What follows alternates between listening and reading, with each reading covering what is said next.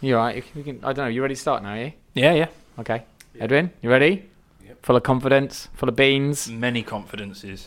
Oh, right, okay. Let's go. Okay, we start then.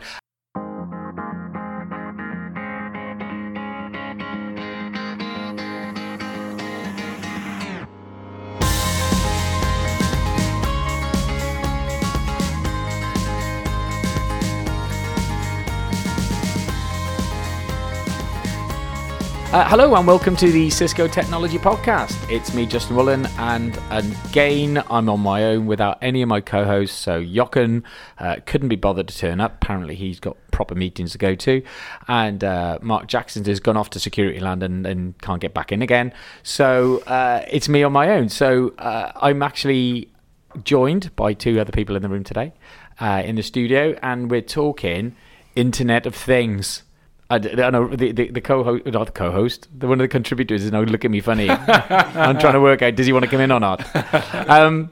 So I'm joined by two other guys here today. From one of the guys is from our internet, who leads our Internet of Things business in the UK, and also by one of our endeavoured technical systems engineers. Is that right? Are you a systems engineer now, or are you someone else? I am. You're still a systems engineer? Yes, Great, that's awesome. love it. Right, yeah, so we're joined by, in fact, you can introduce yourself. What's your name? Where you come from? Yeah, Rich Granger. Morning, Justin. Hello, mate. Hello. And I look after IoT. Is that it? That's it. Literally. Okay. IoT, Internet the of Things. whole of the Internet of Things. Yeah, so I keep wanting to say thingy. Internet of Thingies. Because, and that's more down to a Blackadder thing, really, for those older viewers. And go on and introduce yourself. Yeah, my name is Edwin Sutherland. I'm a systems engineer in the UK Enterprise Industrial team. Yay. Wonderful. So we're here to talk Internet of Things, and it's a topic that I know very little about. I know very little about most topics, and that's where mostly the questions come from me. I'm going because I don't know what any of this stuff is. But do you want to? Which one of you would just want to sort of do an introduction to what is Internet of Things? Because we did an Internet of Everything for a bit, didn't we? An Internet of Everything. We did IOE. Yes, we had IoT and IOE, and I'm like, what? So there's a difference between the Internet of Everything and Internet of Things, but we've moved it back down to Internet of Things. It's a little bit more specific now, isn't it? Yeah. Go on. Not a lot. Go on. Yeah. When have you describe it? Yeah, IoT. It's in its crudest form, Justin, it's connecting stuff. Stuff like. Yeah, stuff, which is ever so slightly clearer than things. So I'd call it connecting things, right? So being able to control, manage devices remotely or automate them, and being able to gain data and analytical insights. That's about it, really. So there's gathering data, so that is like the Internet of Things, just connecting stuff so you can get data from them. Is that pretty much it then? Yeah, I think at its generalist form, that's what it's about. It's about collecting data from things and places that you've never really thought about collecting data from. Mm-hmm. And once you've got that data, you'll be able to gain some insights by doing some kind of analytics, some predictive maintenance work. So you'll be able to leverage that data to do something that your business didn't have an exposure of doing before. Yeah. So it's connecting the unconnected, but the thing that sticks for me is that you're going to get this load of data. It's not really valuable until you've done some analysis of that data, and then you'll get a business. Then it'll point you to some sort of business outcome that needs to be done. That's it. Exactly. That's fair enough. It's also about automating stuff too, right? So it's about actually making things programmable, so that they can effectively do stuff for themselves. So whether it's driverless cars as an example, it's like an IoT of cars.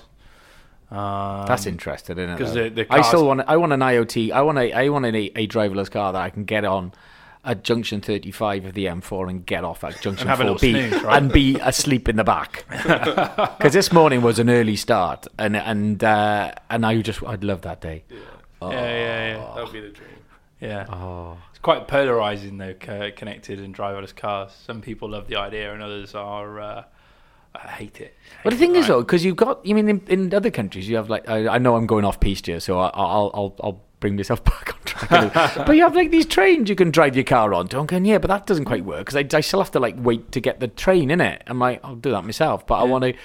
But it's that bit of I'll get on. I'll just set the car on go, Maybe just get it onto the motorway. I can do that myself, and then I'll just climb in the back. And wake up in 2 hours later, fully refreshed. Hopefully not dead. Hopefully not dead. Not But dead. I'll just make a super safe roll cage that if it happens, I'll survive. Yeah. Anyway, sorry, I've digressed totally and utterly, and I might even edit this bit out. So yeah, What's it so about? we Yeah, talked yeah, about. yeah. So we sort of talked about what it is. But so what's the good things and what are the bad things? What are the benefits or the unbenefits? What's an unbenefit? I made that up. Unbenefit. Yeah. So you've got good and bad things. Then you have benefits and disadvantages. That's it. Luckily, you've got better England than I have. Go on, then. Yeah, I'd say the good stuff about it is, I guess a lot of it's about freeing up our time to do other things, valuable things. In a business context, it's freeing up people's time, and you're connecting and automating things, getting data insights, actually allowing you to be a lot more innovative. Yeah. You come up with new business models, you can be a bit edgy, a bit exciting, you can do new stuff, you can come up with new business ideas. And in our home lives, it allows us to, I don't know, switch the cooker on or turn on the washing machine. Yeah, the washing machine. An hour before you get home. Yeah, save you time. So then when you get home, you just reminded me. I've left my blooming washing machine. It's gonna be all musty by the time I get in now. Nice. Oh, I have to wash it again. All my rugby kit, all my rugby refereeing kits in the washing machine, all getting nice and smelly. If you had an IoT of washing, then you'd be able to do that from your phone right now, and then when you got back, you'd be able to just spend your evening doing something else, hanging it up, watching Netflix. rather than watching Netflix and other online providers of content. Scrubbing mildew from your red rugby top. It's not red, it's blue. Blue? It's like a duck egg blue. Scotland supporter. No, it's not navy blue. It's a duck egg blue type thing. Anyway, you've digressed again now. Right, okay, so rugby. Stop that. You do an IoT of rugby, actually. Do you know that? You ever noticed? No. You ever look at any of the international matches, their rugby shirts, you'll see... the big lumps at the back of their... the big lumps at the bottom of the neck, just above the shoulders. There's a little box built into the shirt, and that's doing things like GPS, speed, trajectory, and most importantly, impact. So they can actually... Didn't they have ones that stick on the back of your ear as well? Yeah. I remember seeing those sensors. Yeah. So that's just examples of sensors being used, but obviously it's what the data gives you. You then got to have some sort of analyzing of the data that gives you something. Yeah. Okay. So what's the good? So what's good about IoT apart from putting me washing on? I think it's all the stuff we've just said. It's about automation, making things programmable. It's just freeing up our time to spend on far more valuable and useful things. Because the interesting thing, and it's been in the news lately, and I don't try to give too many timestamps, so we won't talk about football scores, will we, Edwin? What's football? Oh, shut up, you. But it has been in the news, isn't it, a lot lately, about literally in the last few days, about productivity, how the UK is sort of, 30% less productive than other nations in Europe. It was on the radio this morning, actually. It was. Were you listening to Radio 4 as well? Yeah, I was, yeah. Other shows are available. Like boring Radio 4 people, yeah. Yeah. Well, I did listen to it. So, but it was, isn't it? So they were quoting 30%, and I know and last week I was listening to the radio and they were quoting 40% behind France. Yep. And so the challenge is Internet of Things the thing that's going to solve this? Because in my mind, I just go, well, you can automate stuff, but you still gotta. Where's this? Are we going to make us less productive, or is it more productive? As in, okay, we've got things measuring things, automating things. We've got robots. We've got automated factories, things like that.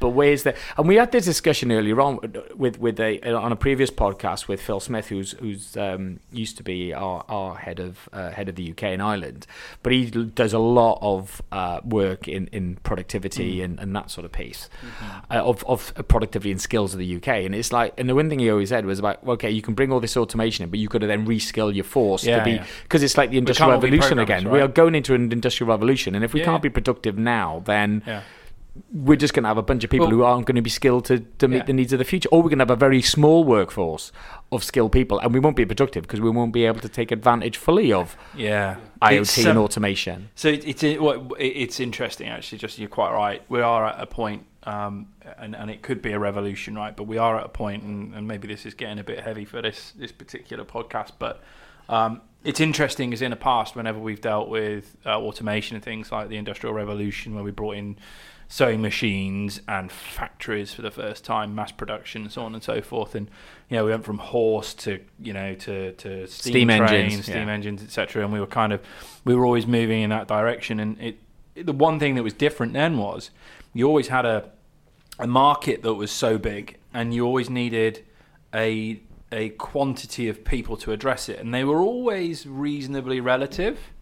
The difference with where we're at now with things like IoT and automation and these things is actually because we're connecting everything, we're monetizing everything, we're creating a much, much, much bigger market, right? A colossal market.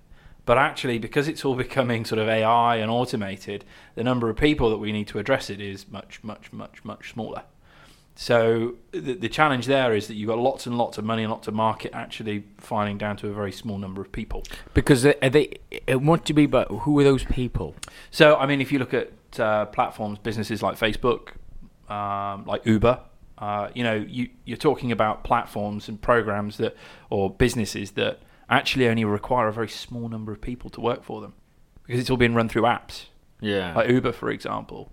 But you still need a factory. You mean, so what if you looked at a factory, like you say, the sewing machine factory or whatever it is, that then you go, right, okay, we've now mass produce whatever it is, something, making T-shirts or whatever. How does IoT actually help that, and how would that sort of T-shirt factory then look in the future with IoT and analytics and things like that? But what's the difference? Well, IoT is connecting the machinery and automating it. And then you've got machine learning and AI and all of these things that are basically teaching the sewing machine to think for itself. So with the machine. So would you need a machine operator then, or would you still need would that operator then go, and that operator will need to be reskilled to do something else? Well, in theory, they get reskilled and they become they become programmers, or maybe they mitigate or intervene when things do go wrong. But the crux of it is less of them needed. And also the amount of machine operators you need shrinks because of automation. Yeah. So you're not going to all of a sudden go from having 100 machine operators. You're going to be going down to about 10 that can look after a fleet of machines. So what about the other? So if there was 100 people employed by that company, and there is, I'm sort of thinking that productivity going right. Okay, we're a more productive country, but our employment rates have just gone up. But it's that bit of in my mind only, and because the bias I'm bringing is from the podcast I did with Phil Smith a few years ago. Yeah. Go back and listen to it if you want to. Not right now. Stay here, please.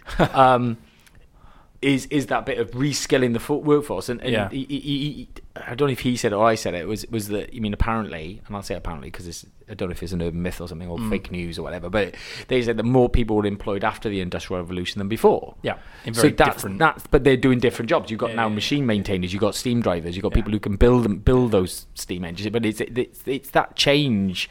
Well, that's what they say at the moment. Is they think something like 80% of the kids that are at school today will eventually end up doing jobs that haven't even been invented yet. Yeah. But the interesting thing about IoT is actually the view this time in terms of how it shapes and remolds the workforce, which is probably a little bit scary for people like us in the room, which is they think IoT and AI, machine-based learning, is more likely to replace knowledge-based workers earlier on than, say, blue-collar workers, which has always been the kind of revolution. The more manual. Yeah, in the past it was about taking 1,000 people and doing it with 10. Well, actually, those guys in terms of their incomes, versus, I don't know, accountants or solicitors or bankers, you think how much those guys earn. And actually the reality is that they're only earning that because they know something that most other people don't know or have. It's knowledge-based workers, yeah. Well, how many people turn to Google these days for their first answer to a question they come up with? Actually, it's funny when you go to the GP and you have a problem, and the first thing he does is go on Google to find out what the answer is. Yeah. Oh God, that's scary. Don't say that. So actually, we're connecting people's homes to healthcare systems. Because I've got a connected home. I to a certain extent. It's Wi-Fi everywhere, and I'm connecting my heat. Well, the main things is my heating system is now. I would call that as internet. What are you using? Hive. Hive, and other ones are available. But if you want to Hive, if you want to send me some more stuff, I'll definitely take it. Yeah, so but that's great though. And an example of the convenience of that is there's a couple of things. The analytical data is nice because I actually I get an email every sort of month and it compares me to my local Hive users, and it tells me. And I was really chuffed because I was 0.2 of a degree cooler than my neighbours, so I'm good. That's great. And that was the bit of the reassurance as well, because I keep thinking my wonderful wife Karen, hello, big shout out. I know she's not listening. Always turns the heating up. I'm turning it down. We have that bit of special relationship, and but then I'm going, do you know what? I'm around about the same. I'm pretty average compared to everybody else, which is data I would never have known. I'm never going to know what Justin Woolen just call himself pretty average. Yeah, I am pretty average in regards to my heating. But then the other thing is the convenience of being able to go, do you know what? Like you say, you talk about the washing machine, about, I'm on my own. It's really cold today. I want to make sure the heating's on. Yeah. Or I was working from home the other day, and literally I was on my laptop and I was working, and I just went straight to Hive, put the heating on because it was cold. Yeah. So this that convenience side of it, but then also on the analytics side of thing, of going, how am I comparing? Yeah. Does it automatically adjust the temperature in your home? No, it just does it to the temperature I still set it to. So the Google version, which I have, Nest, actually uses machine learning to determine when people are at home and when they're not at home, and it will turn itself off to save energy. So That's it's clever. Really smart. That's clever. God, thanks for that.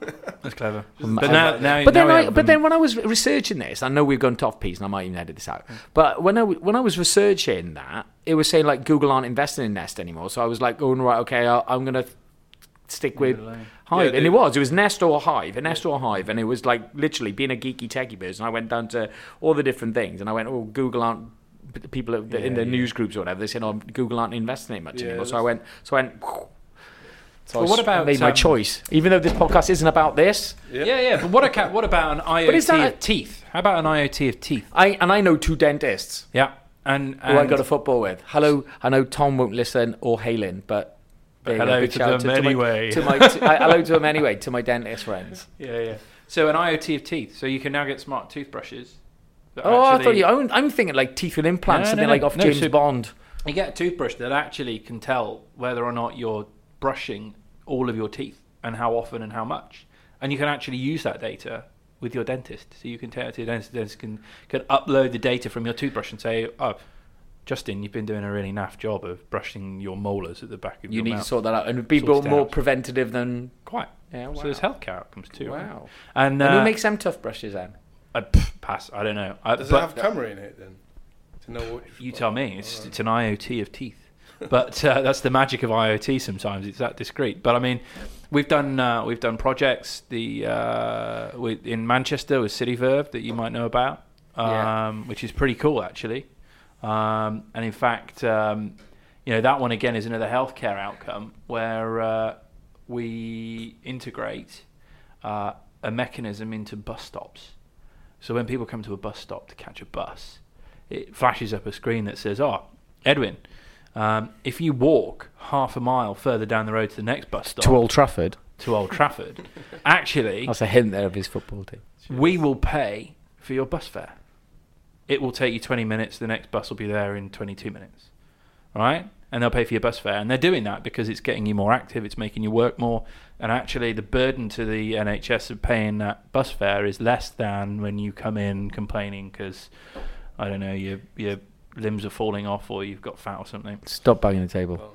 Yeah. Stop banging the table. And stop playing with your badge. I'll edit that bit out, but can you stop doing it? Edit that bit out, yeah. So from the there's lots of benefits, and I think the one thing that, we've called this out in other podcasts, is that when people are listening, and if they're running a business or something like that, they need to think about what can IoT, what is a kind of, what if I could get data from something, what would that be, and what would it be valuable to me?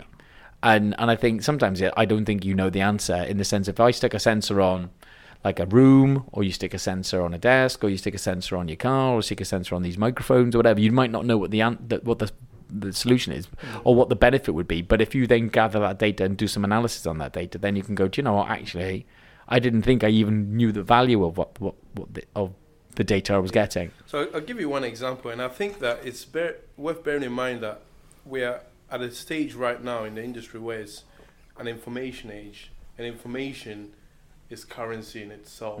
Data is worth more now than it used to be before.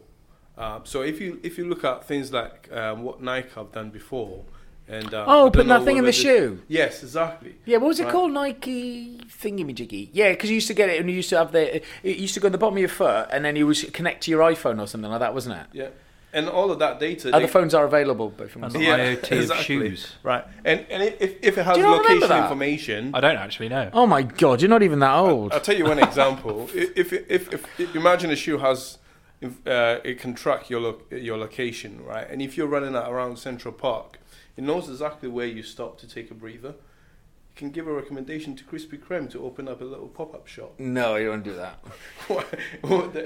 but it's that data though of spotting Exactly. that. Yeah, and we're doing it now because there's lots of apps out there that are connected to your phone and things like that. You can start spotting out. And I remember on the cycling one. I know you do cycling as well, don't you?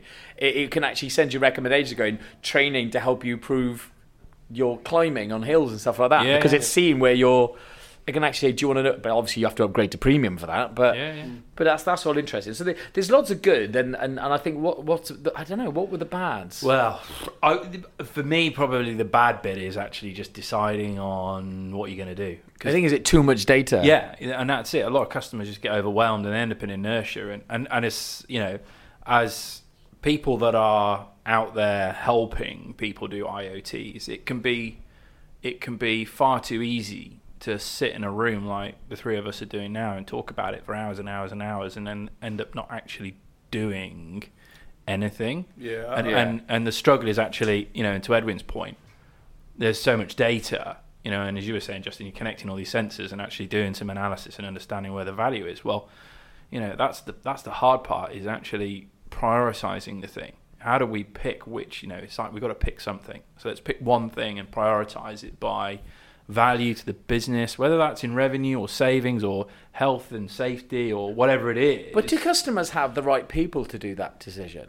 Because at the end of the day, you could put IoT out there, but then there's but I need a business analyst, somebody who can analyze this data. Then, because a CEO or a business owner, you could be a factory owner, and it doesn't have to be massive. You could be employing 100 people on making something, and you go, I'm going to start connecting stuff, right? Okay, great. Yeah.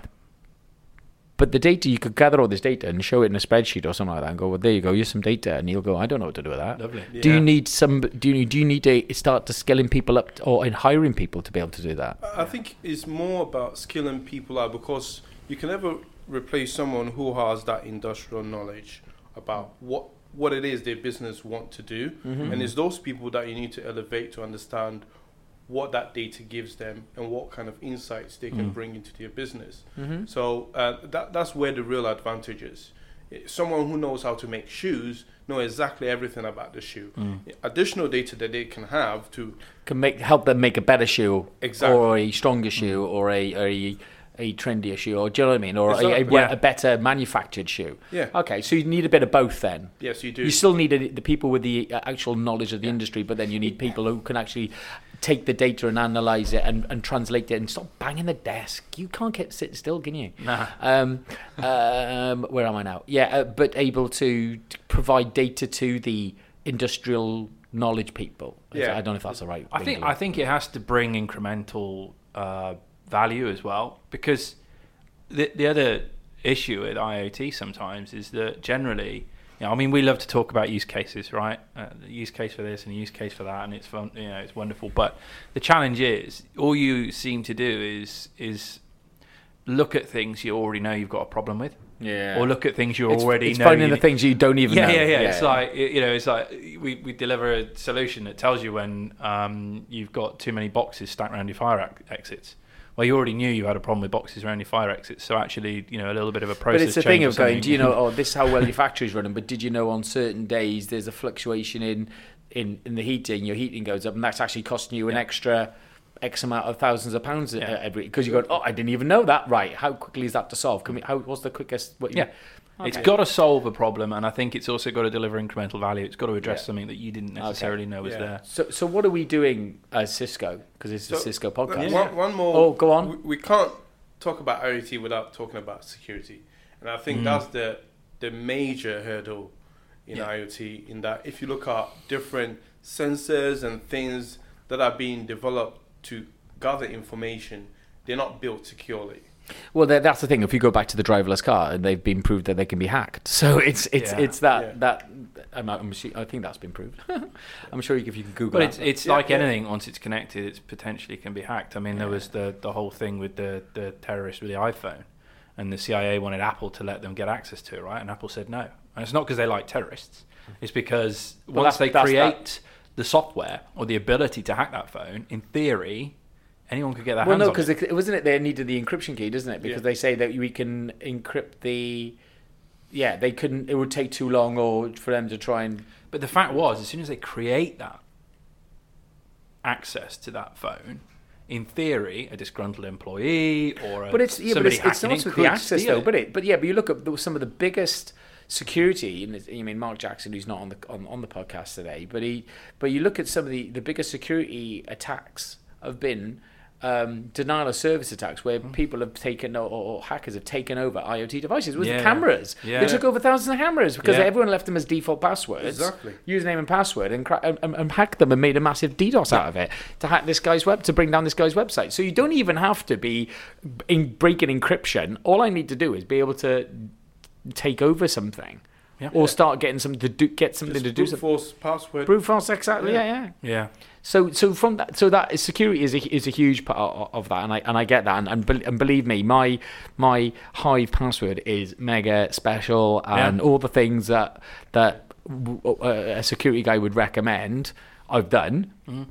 You know what's scary as well? There's actually a website, I can't remember the name, but you can put your public IP in, and it will tell you exactly what the connected devices in your home are, and what their default username and password is. I can send that across. Send out. We'll put it on the link. It was actually on BBC Panorama when they were doing it. Oh, good. Well, you're gonna have to share that now. We'll share that at the end. We'll put that in the blog, so that goes with the podcast. That's scary. Okay, so security is a huge, massive one. So, so is that one of the things that Cisco's doing? We're trying to help to make this secure. Yeah. Yes, absolutely. So how do we do that then? Well, I think to Edwin's point, actually, the challenge that most of our customers are having is they've probably got a rough idea in terms of what they want to do or how they want to do it, whether it's cost saving, whether it's revenue generating, whatever the reason to do it is. And a lot of them are actually choosing not to do it because they can't actually guarantee that once they connect this stuff, it's actually going to be secure. So security is stopping them doing it. Yeah. So actually, all these great benefits of IoT are actually being put on the back burner by customers, because they can't guarantee it's going to be secure and compliant. I give an example of a customer who was compromised not all that long ago. And the guys that got in onto the network actually stole tried to steal their chemical recipe for the product that they manufacture. Okay, so they tried to steal their IP. Okay, they got on via a connected machine, they tried to steal their intellectual property, and then tried to actually interfere with the version of it that they left with the customer. So not only did they try and steal their ingredients, but they tried to change and affect the ingredients that they left them with, so that they would produce an inferior product without even knowing it in the future. So actually, to be able to say that, to be able to secure something and make it compliant is by far and away the biggest concern. Okay. So what else is Cisco doing in this space? Obviously, we're doing security stuff. So but what specifically security are we doing? What do we need to talk about that? Yeah, we can talk about that, and we'll drill down a bit of that in some of the use cases that. Okay, so are there so do we want to go to use cases, or do you want to talk about Industry 4.0? Industry 4.0 is a good use case in itself. So what is Industry 4.0? Kind of do both. Wow, what's Industry 4.0? Well, you wrote it on the board. Yeah, I know. So Industry 4.0, I suppose, we were talking about revolution in manufacturing.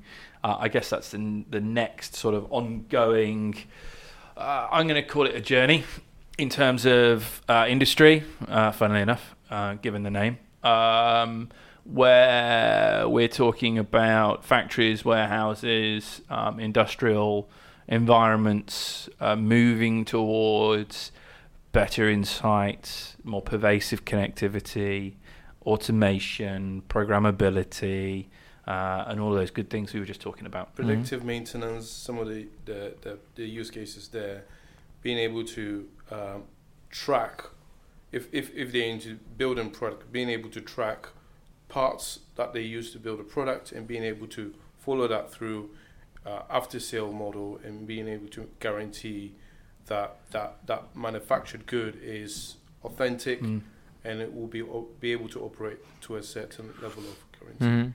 Oh wow, great. Things like that. So we've got an automotive customer who is actually a really good example for a whole bunch of reasons for this podcast. Yeah. But they make quite exclusive vehicles, shall we say? And they some of their older cars are coming back to market at the moment, and obviously they've gone up in value, so they're now worth millions and millions. But only if they can prove that all the parts in it are legitimate original parts and that the vehicle has been serviced by its strict schedule and that all the bits that need to be changed at certain intervals have all been done. Otherwise, it goes from being worth 15 million to 5 million. And that's actually a big investment you've got to protect. Okay, so what's this customer doing then? So what's this customer doing from an IoT perspective then? So from an IoT perspective, they're looking at all sorts of different things. Recently, on the security case we were just talking about, they've decided to build a whole new facility for manufacturing where they're leveraging our technology and our solutions. So do you want to be a bit more specific? Or? Yeah. But I'll let Edwin talk about that. Well, one of you can. Yeah, but Please. essentially what we're doing there is they're building their castle on a sound foundation rather than sand. So they are deploying a secure, compliant, and agile fabric. And beyond kind of the fluffy statement that I've just made, what is that? At least you realised it was a fluffy statement. It was a bit fluffy. But basically what that means is that they're deploying Cat9Ks with DNA Center and extending that into the new factory and warehousing facility using the industrial Ethernet portfolio, industrial network director, extending ICE and StealthWatch into the OT environment. So a lot of all that you talk about there have all been covered in other podcasts. So if you want to know about DNA Center and SDA, this podcast talk about that. StealthWatch, we've done a podcast on that, which is a really good one. And ISE, we've talked about quite a lot as well. So, okay. But anyway, do you want to defluff that for me? Yeah. So let me kind of open that up and explain that in a bit more technical detail. So the customer is building a new factory for making different car parts, and they're using different machineries to do that. They're actually building using some chemical products to build these parts, mold them, shape them up, and then make it into the final product where they can ship it to be assembled as a car, right? So as part of that process, they need all the different machineries to be connected, first of all, because they need to be able to operate them. They need to schedule how they're working. Also, they need the robotics and the different machineries, the vendors of those machineries to come in remotely, upgrade those machines, and provide fixes when there are issues. Right? So the network connectivity is very important because it allows them to function and operate their business. Now, the issue they solve there is around, okay, if we connect all of these things, how do we safeguard them? How do we protect these set of machineries from affecting these sets of machineries or this workbench where we have, a group of machines working together to produce an end result? So the discussions there was, okay, well, the connectivity there, could be a very harsh environment. It's in a factory environment, so it's not exposed outside, but you've got dust, material dust, carbon dust, all sorts of different types of environmental things to be concerned about, and that's why Cisco's industrial Ethernet switches were the right platform of choice to make sure that they can withstand those environments, but also provide that basic connectivity that they needed. And on top of that, we needed to provide that security layer. So we looked at things like how do we protect devices if we don't understand what those devices are? So first of all, we needed to have some sort of visibility mechanism to understand that this is a Siemens HMI, or this is a Siemens PLC, or this could be a Rockwell's robotic arm, or whatever it could be. So we needed a way to have that visibility of those endpoints. And the way we do that is through using a product called Cisco Industrial Network Director.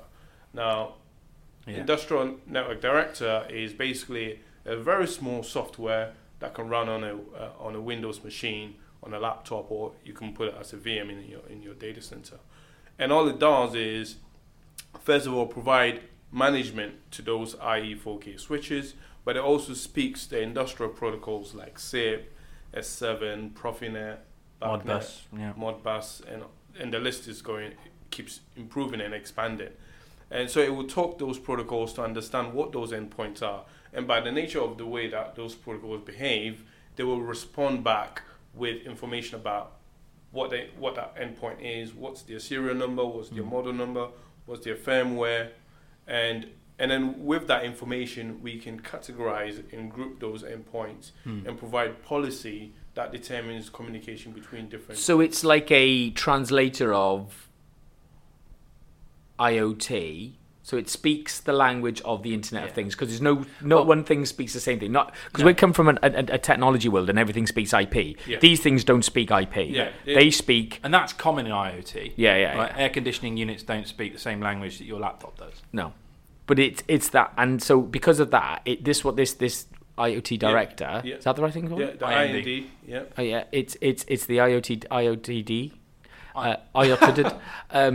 I'm going to copy Industrial Network Director. Industrial Network Director. It does that translation. So then when we talk about policy from our perspective on the network, we want to know, we can recognize that it's a phone, it's a laptop, what kind of laptop, what version of iOS it's running, because mine's a Mac, or what version of Windows, you can go down to like even start to get, what antiviruses are on there and that sort of stuff. It's getting more visibility on the endpoints when the endpoints aren't directly connected to the network.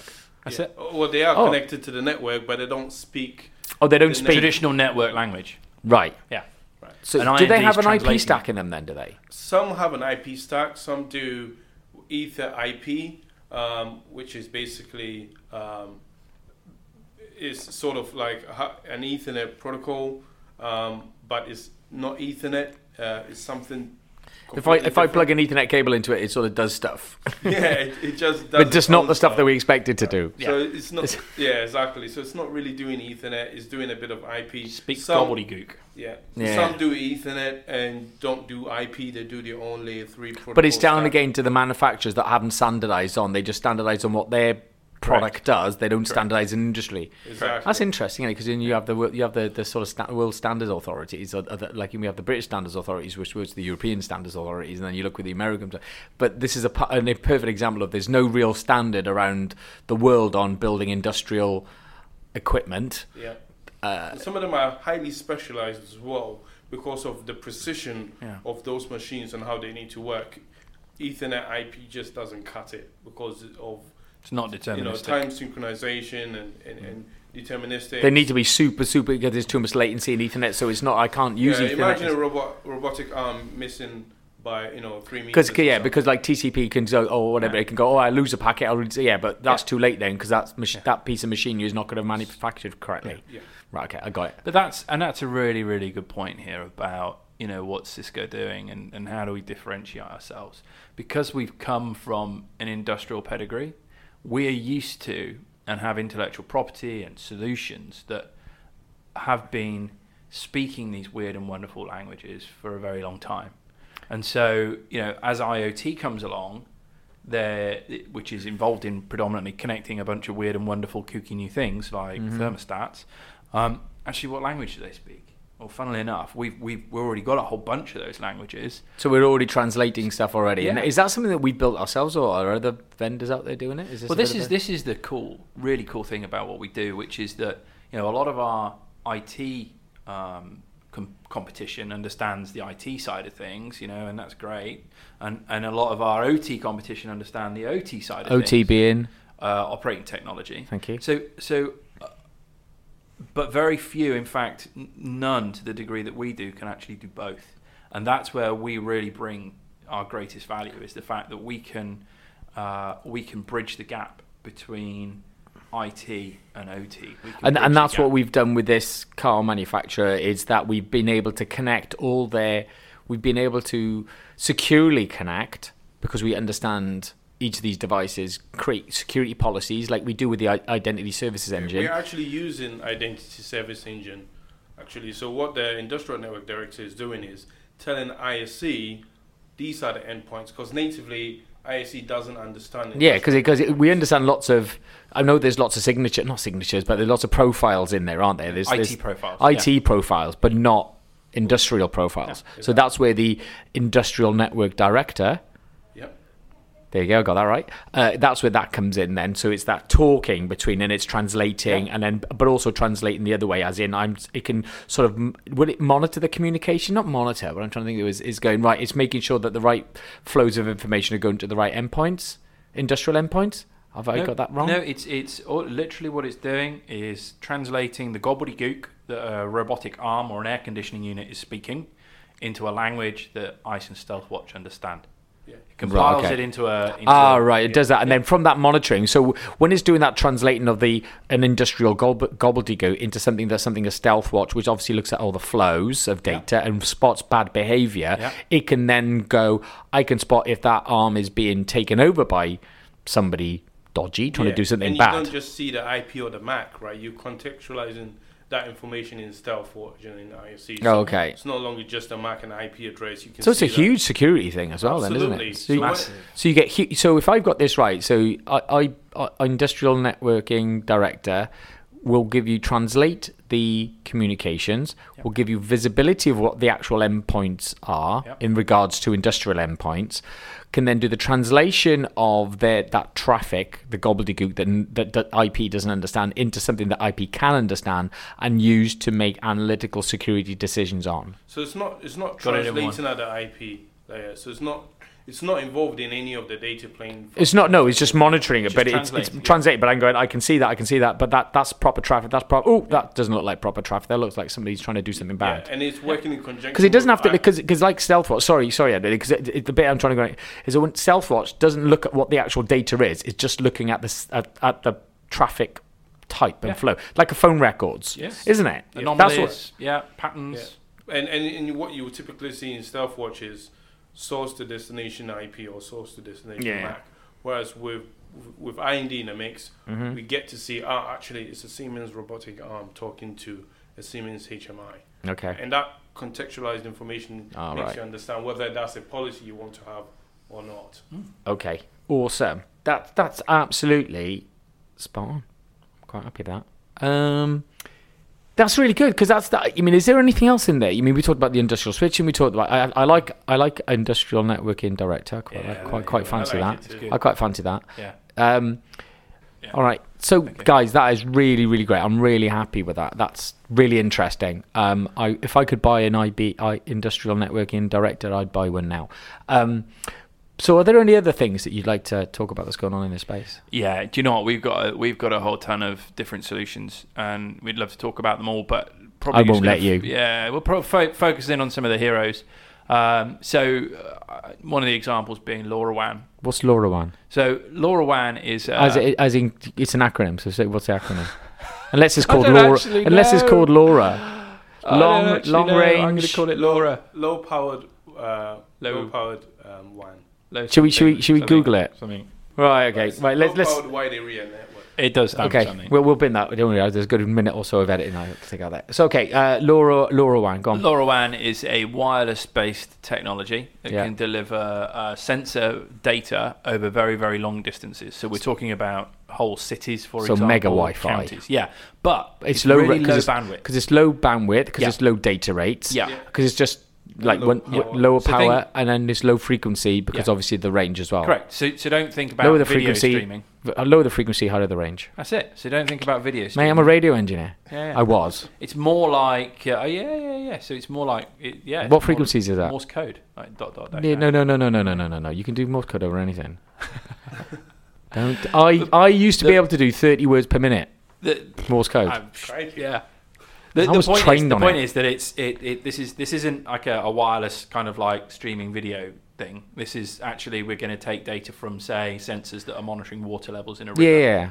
Is this river going to So flood? really good. Yeah. So like environmental stuff. So you just go, and I don't need huge amount. I just want to need a 1 or 0, as in 0 sensor is there's no water. Water's to up 1 millimeter. I've got 1, as in I've got a 1 now. Say there's been a change in state, as in it's gone up, the water level's gone up, and that sort of thing. So that's So what do we do there then? So we can do water levels for flooding, things like that. So what do we make then? So what does Cisco do in this area? Do we just connect things again? There's the LoRaWAN gateway and the connections that actually. So we don't do the actual sensors, we don't do the radio technology, we do the gateway again, about like the industrial network director. Right, yeah. But LoRa is an open standard, so you can buy sensors, LoRa-based sensors, that you can connect to our gateway, and that will beam the information out across the area. So the radio's actually the gateway is in itself is a radio. Oh right, it is. So it's listening to those sensors. And that's what we make then? Yes. Oh, and so it just sits there, listening to all these gateways coming in. Not gateways. The gateways listen to all the sensors coming in. Yeah. Oh, wow, great. Yeah. And are we doing that in the UK? Are we doing it all over the world? Yeah, so we're doing it in lots of different places. Do you have any examples? I know we mostly can't name them. No, we can't name them, but we do have networks all over the place. And very recently, there's been one deployed in Scotland, which is all to do with future-proofing certain organisations for IoTs. So where they want to start doing things, maybe they want to start looking at pollution levels in the air or in cities, things like that. So that's what could be an example. You'd have a pollution centre sat in a major city, and that would just be feeding data, low level data back to to the gateway. Yeah, and then we take that, secure it. Does IBM come in? Industrial Networking Director come in? What do you get IBM for? No, because that's a fairly different use case. Oh, right, okay. So you wouldn't need that. So what you need is because is this one-way traffic only then, isn't it? Because is it just pretty much because you're taking stuff from the sensor, not pushing stuff to the sensor. Yeah.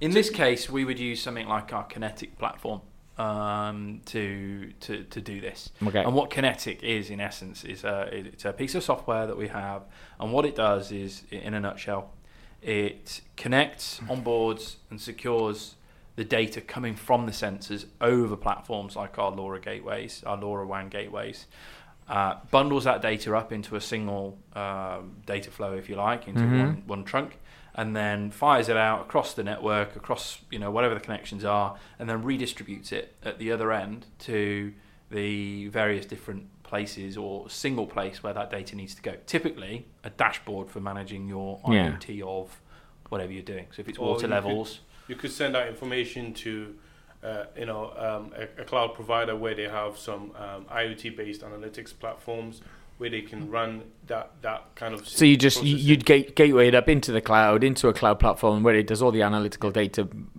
crunching and that sort of thing, and then that would then feed into a dashboard that will actually give a business outcome.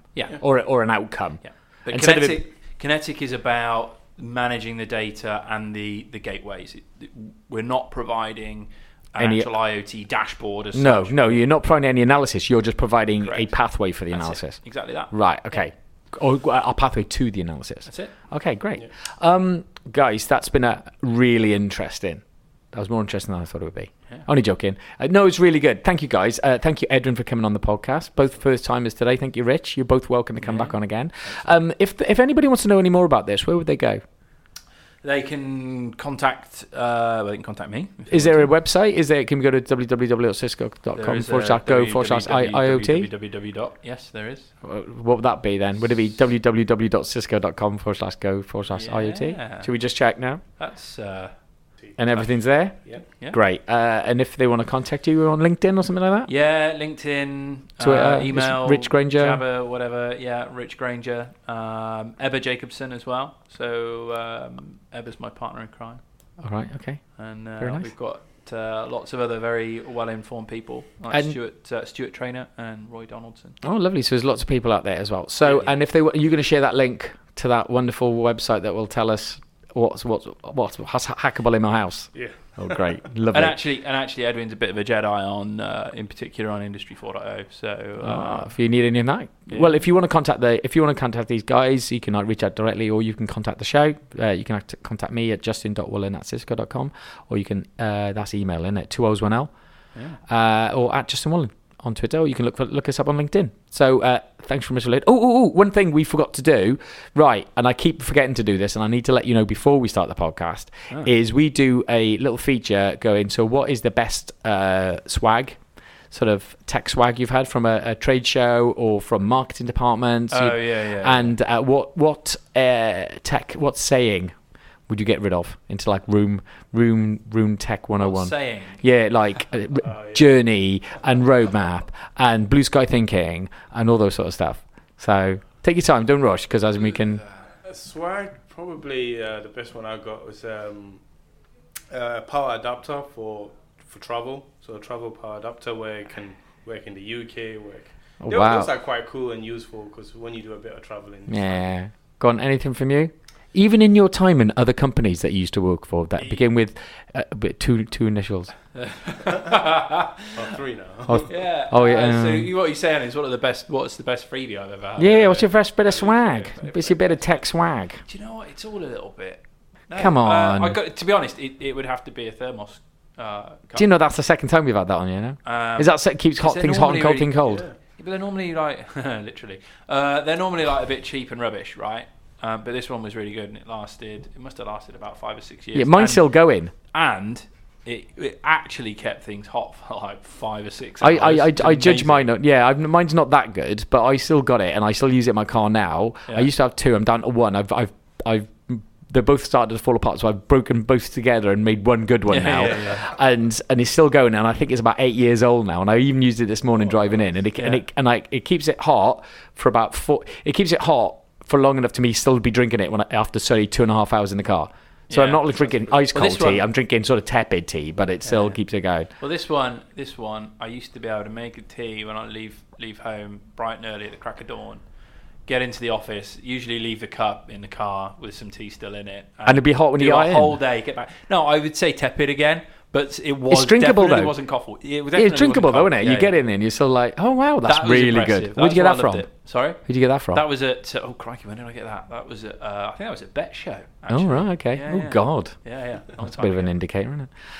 All right, then, guys. Thanks very much for joining in. And thanks very much. Oh, he's got another one. Yeah, they all come out in the end. You want us to ditch an IT term as well? Yeah. Oh, yeah. Go on, then. My favourite one, which I really gets on my nerves a bit, is single pane of glass. Oh, just twice. We've had that one. We had that one my last one. That's fine. You can keep saying it. We'll keep putting it in. Go on, you've got to have one. You're full of them. You are. Am I? I don't know. I'm just being nasty now. It's because I'm in IoT. Yeah, go on then. What term would you... Actually, do you know what? I probably do. If you asked me without actually expecting me to give an answer, I'd probably tell you straight away. Oh, I don't know how to do that then. I don't know. Oh. Anyway, well, keep thinking of it. When you do, let us know. Because I'm not going to sit around you waiting forever for you to think of one. I don't know. It's probably something like syncing up or aligning on things. I think. I don't put sync-ups into diaries anymore. I just put one-to-ones in, but I don't know if that's still bad either. No, I think let's have a one-to-one. Let's have one-to-one with my team. Sync makes it sound like I'm a phone I'd say sick up. To my email. Yes. All right then. Well, thanks for those guys, and thanks very much for listening. And if you've got any other words or any good swag or anything like you want to let us know about, please reach out to the podcast. Thanks very much for listening. Thanks, Justin.